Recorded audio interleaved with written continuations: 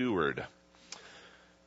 When you think of a steward, I know some of you might have this idea in mind of perhaps the person who takes your luggage when you go to that cruise ship. You know, I used to watch The Love Boat long ago.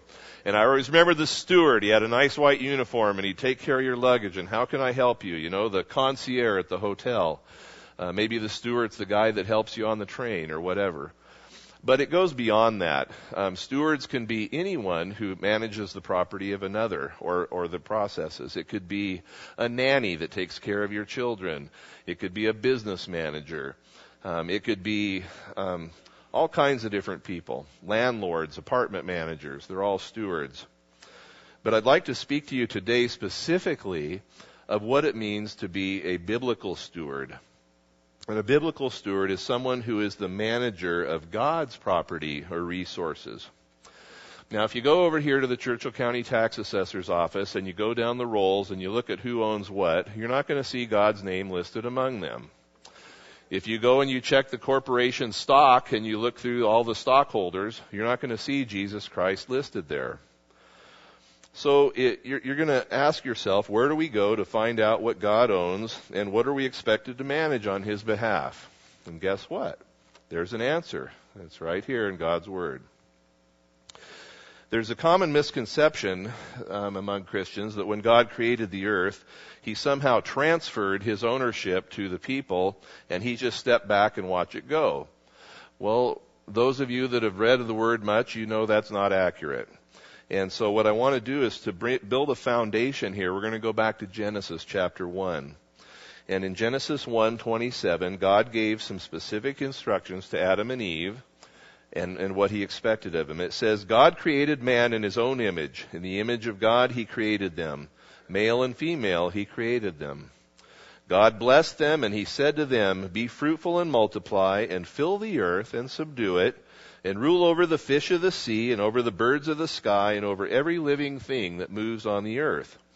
And then God said, behold, I have given you every good plant, yielding seed that is on the surface of the earth, and every tree which has fruit yielding seed, it shall be food for you. So here we see that in the beginning, God gave us some specific instructions of what we were to do. We were to reproduce. A man is supposed to subdue the earth, rule over the fish and animals, and eat the plants that God had provided. So it doesn't say anywhere there that man was going to take ownership of anything. He's going to manage on behalf of God and do what he was told. A little bit further in Genesis 2:15 through 17, God clarifies it a little bit further. And He said, the Lord God took the man and He put him into the Garden of Eden to cultivate it and keep it. The Lord God commanded the man, saying, from any tree of the garden you may eat freely, but from the tree of the knowledge of good and evil you shall not eat, for in the day that you eat from it you will surely die. So man was given some further instructions. He was to cultivate and keep the garden, and he was to refrain from eating the fruit from one specific tree. Now, any of you that have ever worked for a large business or corporation, you know that they have personnel manuals this thick. Now, these are pretty basic instructions that God gave Adam and Eve. There wasn't a lot of need for explanation. It's pretty straightforward. And yet, what happened? They didn't quite follow God's plan. And as a result of not obeying, God had to give Adam and Eve some new instructions to follow. Now, keep in mind that this is not God's plan B. It was not a contingency plan. This isn't something that surprised God. God knew from the beginning that Adam and Eve would fail. He knew they would incur a penalty for their sin, and He knew that they would need God Himself to provide a Redeemer to set things right. In short, God knew that man would always need Him, and that God would always be the owner of His creation. Turning for a moment to Genesis 3, verses 17 through 19, I want to share something. If God is the owner and we are the stewards, then we, mankind, are the stewards of the earth. We manage it on behalf of God. Literally everything belongs to Him.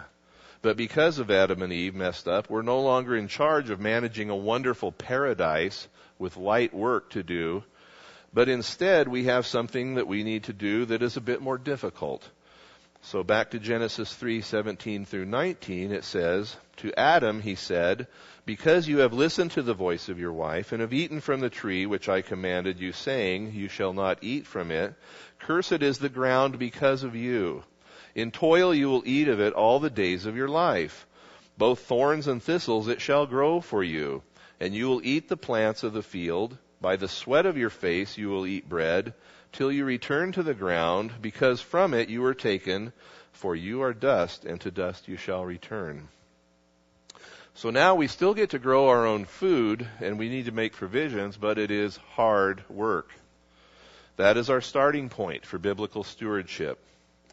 Now there's two extreme views, neither of which is biblical, I might add.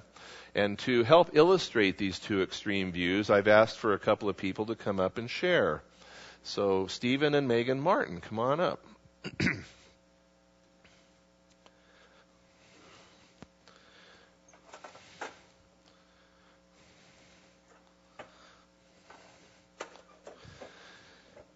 All righty. Stephen, I'd like you to just have a seat here, kick back, put your feet up. Megan, you can go over there on that side if you want. Don't let me keep you from what you need to be doing.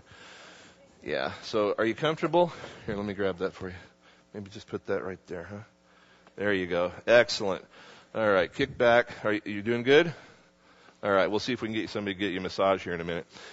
So, what Stephen is illustrating is that the view that God will take care of it. If only I wait upon him long enough. I really don't need to, do anything. God's going to rain down from manna from heaven to feed us. Now, while Stephen is lounging around and enjoying himself there, I'm going to share a couple verses from God's Word that refute this point of view. You doing okay over there, by the way?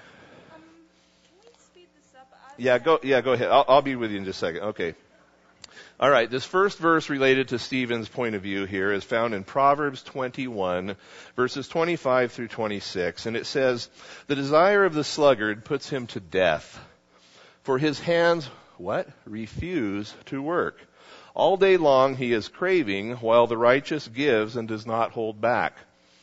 Now, there's another New Testament passage in 2 Thessalonians, and it's from chapter 3, verses 6 through 12, and it speaks of idleness. And it says, "Now we command you, brethren, in the name of the Lord Jesus, that you keep away from every brother who leads an unruly life, and not according to the tradition which you have received from us. For you yourselves know you ought to follow our example, because we did not act in an undisciplined manner among you, nor did we eat anyone's bread without paying for it. But with labor and hardship we kept working day and night, so that we would not be a burden to any of you, because we do not have the right, not because we do not have the right to do this, but in order to offer ourselves as a model for you, so that you would follow our example. For even when we were with you, we used to give you this order: if anyone is not willing to work, then he is not to eat either. For we hear that some among you are leading an undisciplined life, doing no work at all, and acting like busybodies. Now such persons we command and exhort in the Lord Jesus Christ to work in a quiet fashion and eat their own bread." I should mention, remember, it says they're not willing to work, not capable of work. That's a different issue, okay? Somebody that's not capable versus unwilling. Now, so much for Stephen. Don't strain yourself as you're leaving, by the way. Now, Megan, of course, she's a busy lady, and she's got a lot on her mind, and it's kind of just the opposite. She works very hard, and she keeps giving all of the time, 110%. Go!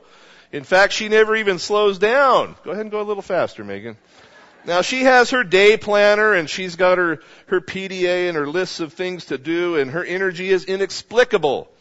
But there is a little problem with Megan being God's steward also.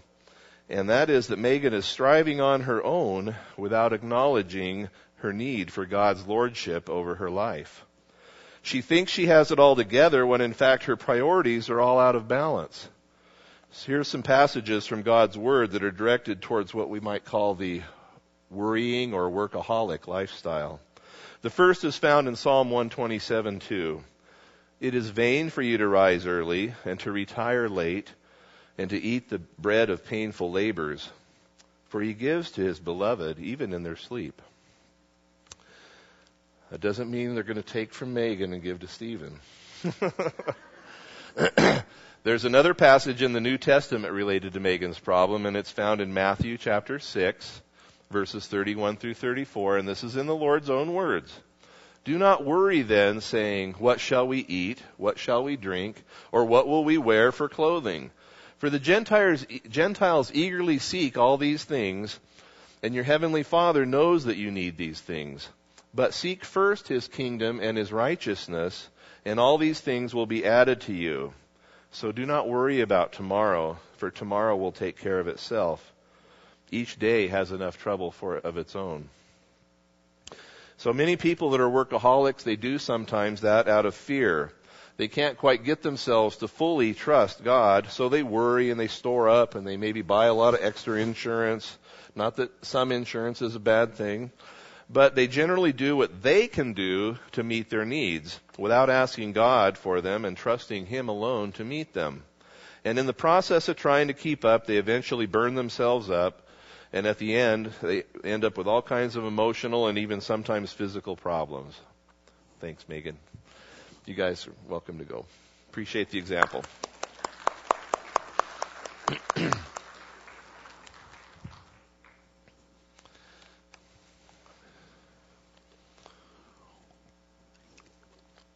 All right, so let's see if we can recap this.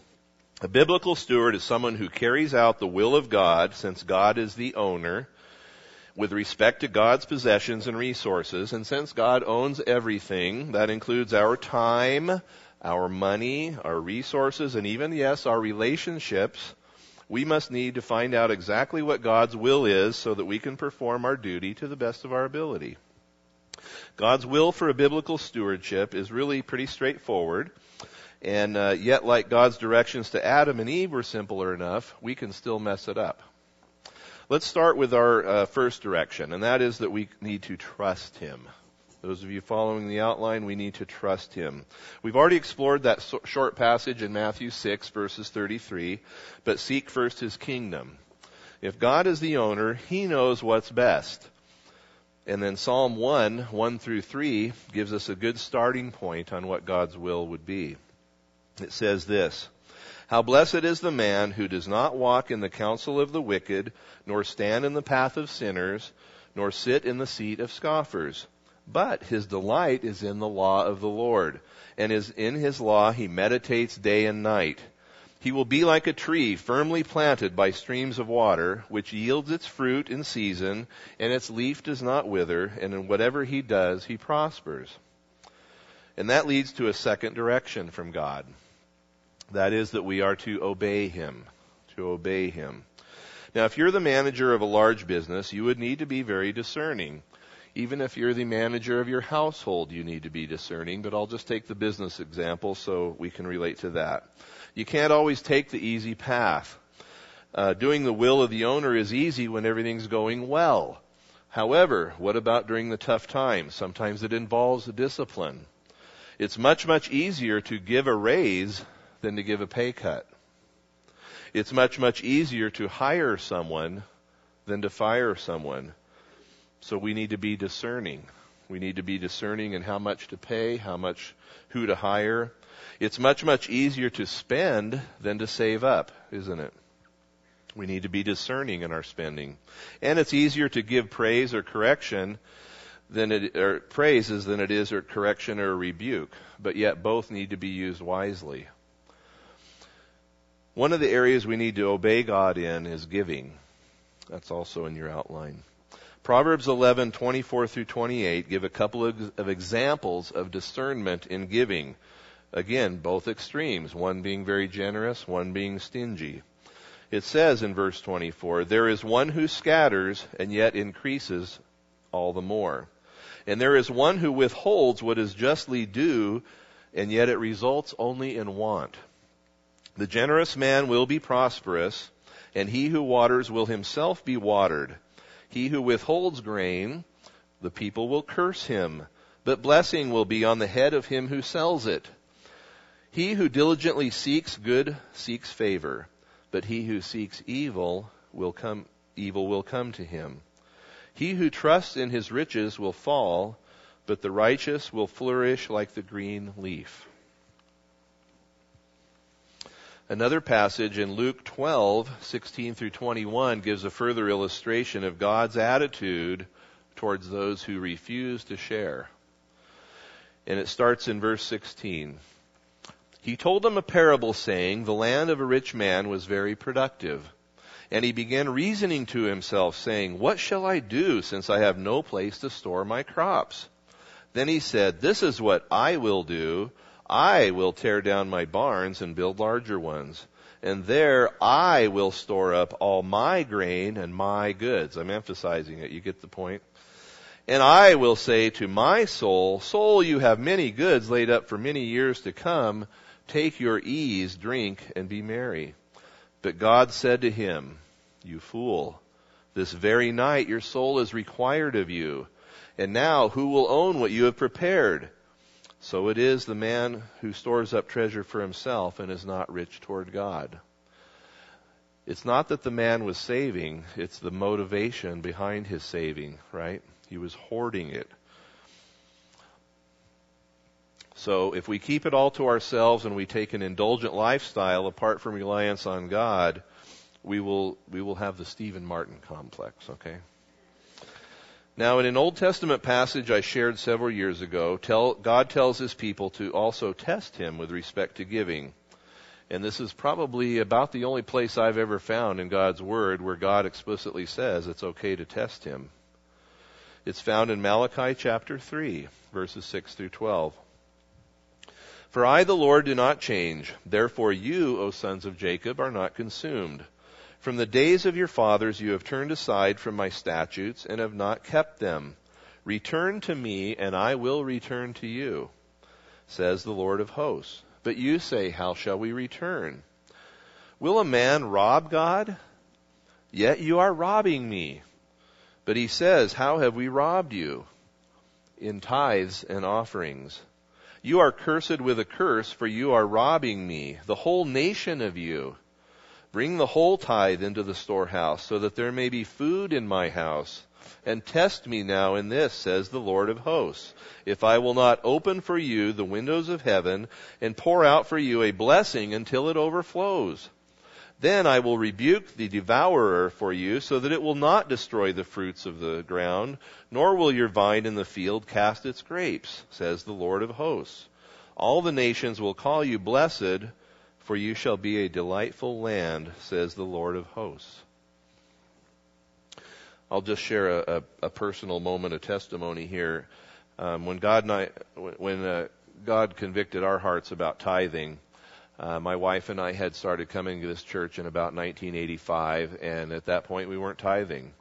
And we read verses like this, and we started to get convicted, and we started to be faithful. We weren't tithing right away, but we started giving about $5 a week, just something consistent. And at that time, a tithe for us might have been $30 or $40 a week. And then through the years, God has shown us the truth of this verse. And he has blessed us beyond what I can even share today through his faithfulness and helping us to be faithful to him. There's another aspect of tithing, which, by the way, for your outline's sake, is the sign of God's ownership.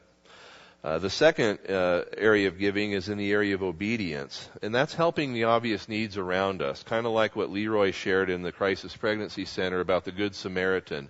The Good Samaritan would be a good example of this level of giving. We've already given to God as a sign of ownership. Now we're going to also help meet the needs of some others around us through obedience. In Exodus 16, verses 17 through 18, the context here is the manna that God was providing, okay? And the people were instructed to gather it. But they were only to gather it for that day, otherwise it was going to spoil. And it says here, the sons of Israel did so, and some gathered much, and some little. And when they measured it with an omer, he who had gathered much had no excess, and he who had gathered little had no lack. Every man gathered as much as he should eat. Obedience. Another passage from Matthew 25, verses 34 through 40. Here it says, Jesus gives this information. The king will say to those on his right, "Come, you who are blessed of my Father, inherit the kingdom prepared for you from the foundation of the world." Yay! "For I was hungry, and you gave me something to eat. I was thirsty, and you gave me something to drink. I was a stranger, and you invited me in. Naked, and you clothed me. I was sick, and you visited me. I was in prison, and you came to me."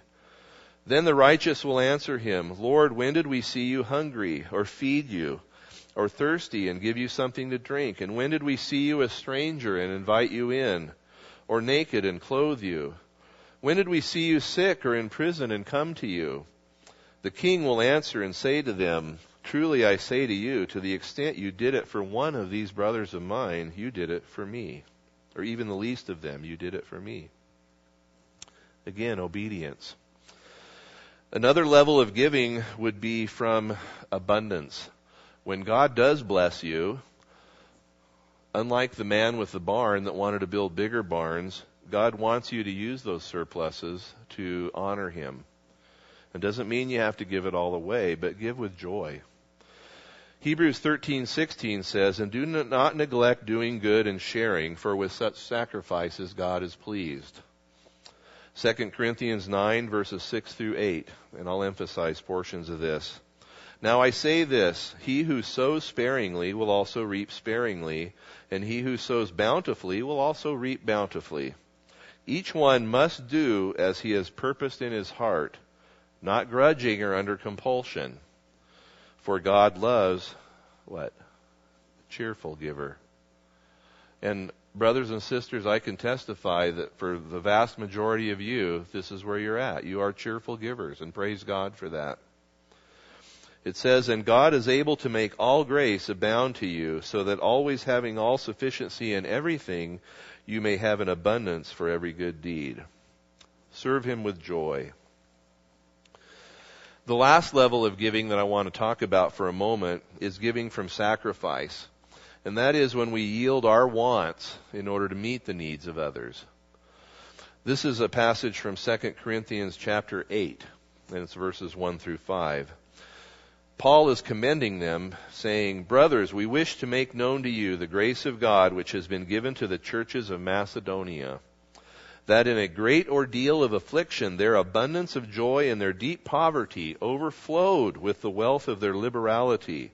For I testify that according to their ability and beyond their ability, they gave of their own accord, begging us with much urging to the favor of participation in the support of the saints. And this, not as we had expected, but they first gave themselves to the Lord and to us by the will of God." Another example I didn't put in the outline, I didn't write down the passage, but remember when Jesus was observing everybody giving to the temple treasury as they would go into the temple, and He commended the widow for giving more than all the rest. Even though they had clunked it with lots of silver and gold in there, the widow had put in a small copper coin, and why would He say that she gave more than all the rest? Because she literally gave all she had. I'd call that sacrificial giving and fully trusting in God. And well, as we obey in this area of giving, He shows us other areas of stewardship that also need to be met. And one of them has to do with living within our means, and that is being content, if you're filling out the outline. And the passage I chose from Luke is chapter 3, verse 14. Jesus talked to some soldiers. It says soldiers were questioning Him, saying, "And what about us? What shall we do?" And He said to them, "Do not take money from anyone by force or accuse anyone falsely, and be content with your wages." You know, a lot of us are pretty happy these days just to have a job, aren't we? And I know there are people within this body that are diligently looking for work. They're putting in dozens, if not hundreds of applications. They're striving for interviews. And praise God that they're doing what they can. But we all need to rely on God. And here is an issue to be content. Philippians 4:11 also speaks of it. It says, Paul, "Not that I speak from want, for I have learned to be content in whatever circumstance I am." And of course, Paul, as we know, had been buffeted and battled, and he had to work along the way, and sometimes he was in tough straits. Then he also counsels Timothy in 1 Timothy 6:8 to say this, if we have food and covering, with these we shall be content. Now, it doesn't mean that we should not try to better ourselves, but it means that this striving or this constant idea of ladder climbing or whatever that the world promotes is not for the Christian believer. Our motive needs to be to please God. And if we get a raise, praise Him. If we get a promotion, praise Him. But let it be because of your character, not because of your striving. Another thing that stewards need to do is encourage others by example. In the outline it says example. We need to plan ahead. Those of you with families, maybe you have young children, or maybe you're in our age category where we have adult children. There's planning that needs to be done. We can teach our young children the principles of giving and obedience even at a very young age.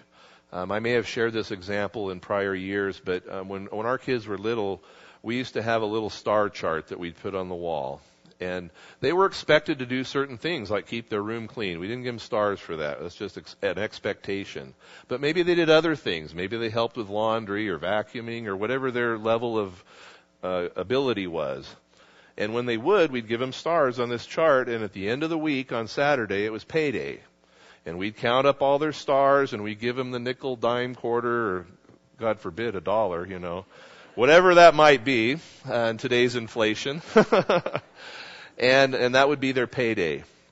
And then we would encourage our kids to divide what they had earned into 3 separate categories, and we had little jars for them, and one of them was for giving. They put that money in there, and they'd bring it to church the next day on Sunday.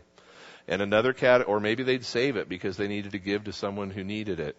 Another category was spending. They could take that and buy their gum or whatever they thought they need that was okay with mom and dad, and that was their spending money. And then the third category was savings. And so we would have them put that aside and save a little ahead for something that they wanted, but it cost more. And by doing that, hopefully we help them to learn a good work ethic, and we help them to learn that it's important to give. So these are things that we can teach. And of course, in Deuteronomy chapter 6, 4 through 9, I'm not going to read it because of time, it talks about us needing to teach our children diligently. And not just in these physical examples, but from the Word. We need to be teaching them God's Word and helping them to memorize. And of course, teaching our adult children is just as important. We need to be planning for the future. Over the Christmas break, my kids were home, and we did a lot of fun stuff together, and they got to stay, and it was nice. And one of the things that had occurred is my mom and I had a conversation, and she said, Dale, we need to get together and start thinking about the future and doing a little more estate planning and some things like that, and care. My brother's got a disability, and my mom is in great health now, but, that could change in 5, 10, 15 years. So I said, yeah, you're right. And I talked to Gail about it ahead of time, and we were having a conversation in our house, and we're saying, it's time to update our wills. We don't need a guardian for our children anymore. They're all over 18. We need to think about, some different things like this. And we were talking about this, and we were talking about the future and maybe what kind of care we might be able to provide as needed and things like that. One of my daughters was in the other room, and she wasn't deliberately eavesdropping, and we weren't trying to hide what we were saying, but I talked to her afterwards, and I said, did you hear what we were talking about? She goes, yeah, Dad, but how can you be so morbid to talk about that kind of stuff in the future? And it's like, well, daughter, because it's necessary, You don't want to wait for disaster to strike you and then go, what am I supposed to do? So do plan ahead, and teach by example. 1 Timothy 5 does provide some really interesting insight into the need for future planning. And this context is specifically in the context of widows, and I'll try to make this quick. It says that we are to honor widows who are widows indeed. It's qualified. But if any widow has children or grandchildren, they must first learn to practice piety in regard to their own family, and to make some return to their parents, for this is acceptable in the sight of God. Now she who is a widow indeed, and who has been left alone, has fixed her hope on God, and continues in entreaties and prayers day and night. But she who gives herself to wanton pleasure is dead even while she lives. Prescribe these things as well, so that they may be above reproach. But if anyone does not provide for his own, and especially for those of his own household, he has denied the faith and is worse than an unbeliever. A widow is to be put on the list only if she is not less than 60 years old, having been the wife of one man, having a reputation for good works, and if she has brought up children, if she has shown hospitality to strangers, if she has washed the saints' feet, if she has assisted those in distress, and if she has devoted herself to every good work. Wow. It's quite a checklist, isn't it? But refuse to put younger widows on the list, for when they feel sensual desires in disregard of Christ, they want to get married, thus incurring condemnation because they have set aside their previous pledge. At the same time, they also learn to be idle, and they go around from house to house, and not merely idle, but also gossips and busybodies, talking about things not proper to mention. Therefore, I want younger widows to get married, bear children, keep house, and give the enemy no occasion for reproach. For some have already turned aside to follow Satan. If any woman who is a believer has dependent widows, that's an interesting phrase there, she must assist them, and the church must not be burdened, so that it may assist those who are widows indeed. Again, those without family and without others to help them. It's very, very clear that we need to make provision for our family, even in this circumstance. I just found that very, very interesting. Well, we're starting to run short of time here, and I've got a couple more things for you. Another aspect of God's stewardship is He wants His stewards to serve in peace.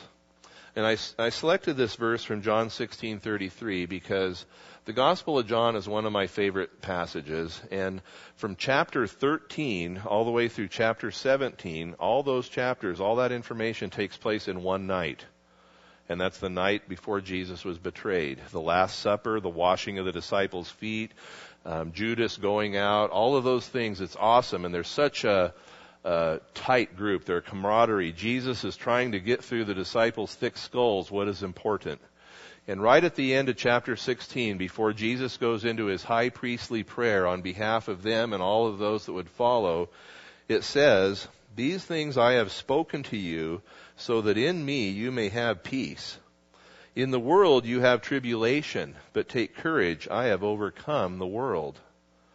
What an awesome statement, especially in the context of where he was at right at that moment. You know, last week Brennan shared that our missions team went through some trials and tribulations, and he spoke of the joy of serving from James chapter 1. Here's another passage that puts the same point to us. We are going to have trials. Some of us are going to lose jobs. Some of us are going to have to take pay cuts. Some of our retirement accounts might shrink up and we got to go to work again. Maybe we have to provide for a family member that isn't able to provide for themselves. Whatever those things are, and I'm just talking in the context of finances, we could also talk about time and relationships and others. We need to remember to do this with peace, because God is the one who has overcome the world. He's the one who gives us that ability. Well, the final point I want to make then is that God wants His stewards to give Him glory. And I'd like to end our time today with this passage from Ephesians 3. And I'll tell you the reason I selected this. About 17 or 18 years ago, John Duncan was preaching through the book of Ephesians. And when he came to chapter 3 and he started preaching on these two verses, I still remember this all these years later, he had the congregation do a response. And that's what I'd like to have us do today. I would like to invite you to stand. And I'm going to lead you through this passage in a repetitive manner. And as we go through this passage, I'd like you to maybe meditate, look on the cross, think about Sarah Swenson, think about circumstances in your own life. And regardless of what you might be going through, let's think about God and who it is we serve and why we serve Him. So what I'll do is I'll lead you, and then you can respond. And I might interject a couple comments here as the Spirit leads. So let's start out with the word now. Now to Him. Now to Him who is. Now to Him who is able. I want to take a moment and talk to you men out there.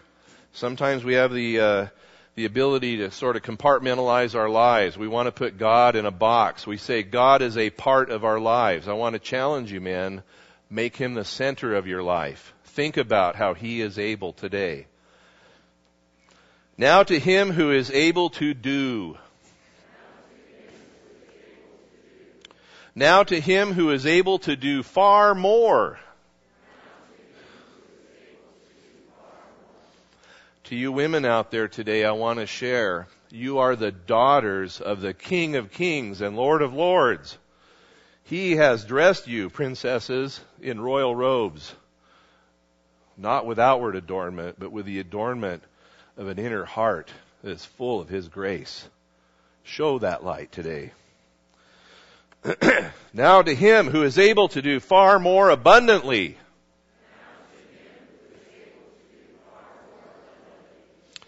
With conviction, say this. Now to him who is able to do far more abundantly beyond.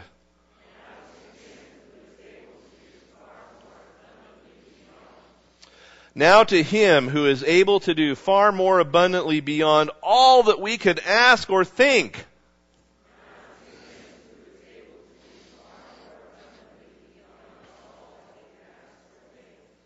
According to the power that works within us. To him be the glory in the church and in Christ Jesus to all generations forever and ever. Amen. Let's pray. Lord, I thank you so much for the attention this morning that we have given to your word. It's not I that deserve the glory, Lord, but you. I thank you for the people here in this congregation who are so faithful to wanting to follow you. Lord, stretch us. Help us to do even more to serve you and to obey you and to follow you. Not just in finances, but in every area of stewardship, Lord. May today the people be encouraged and may they give you the glory.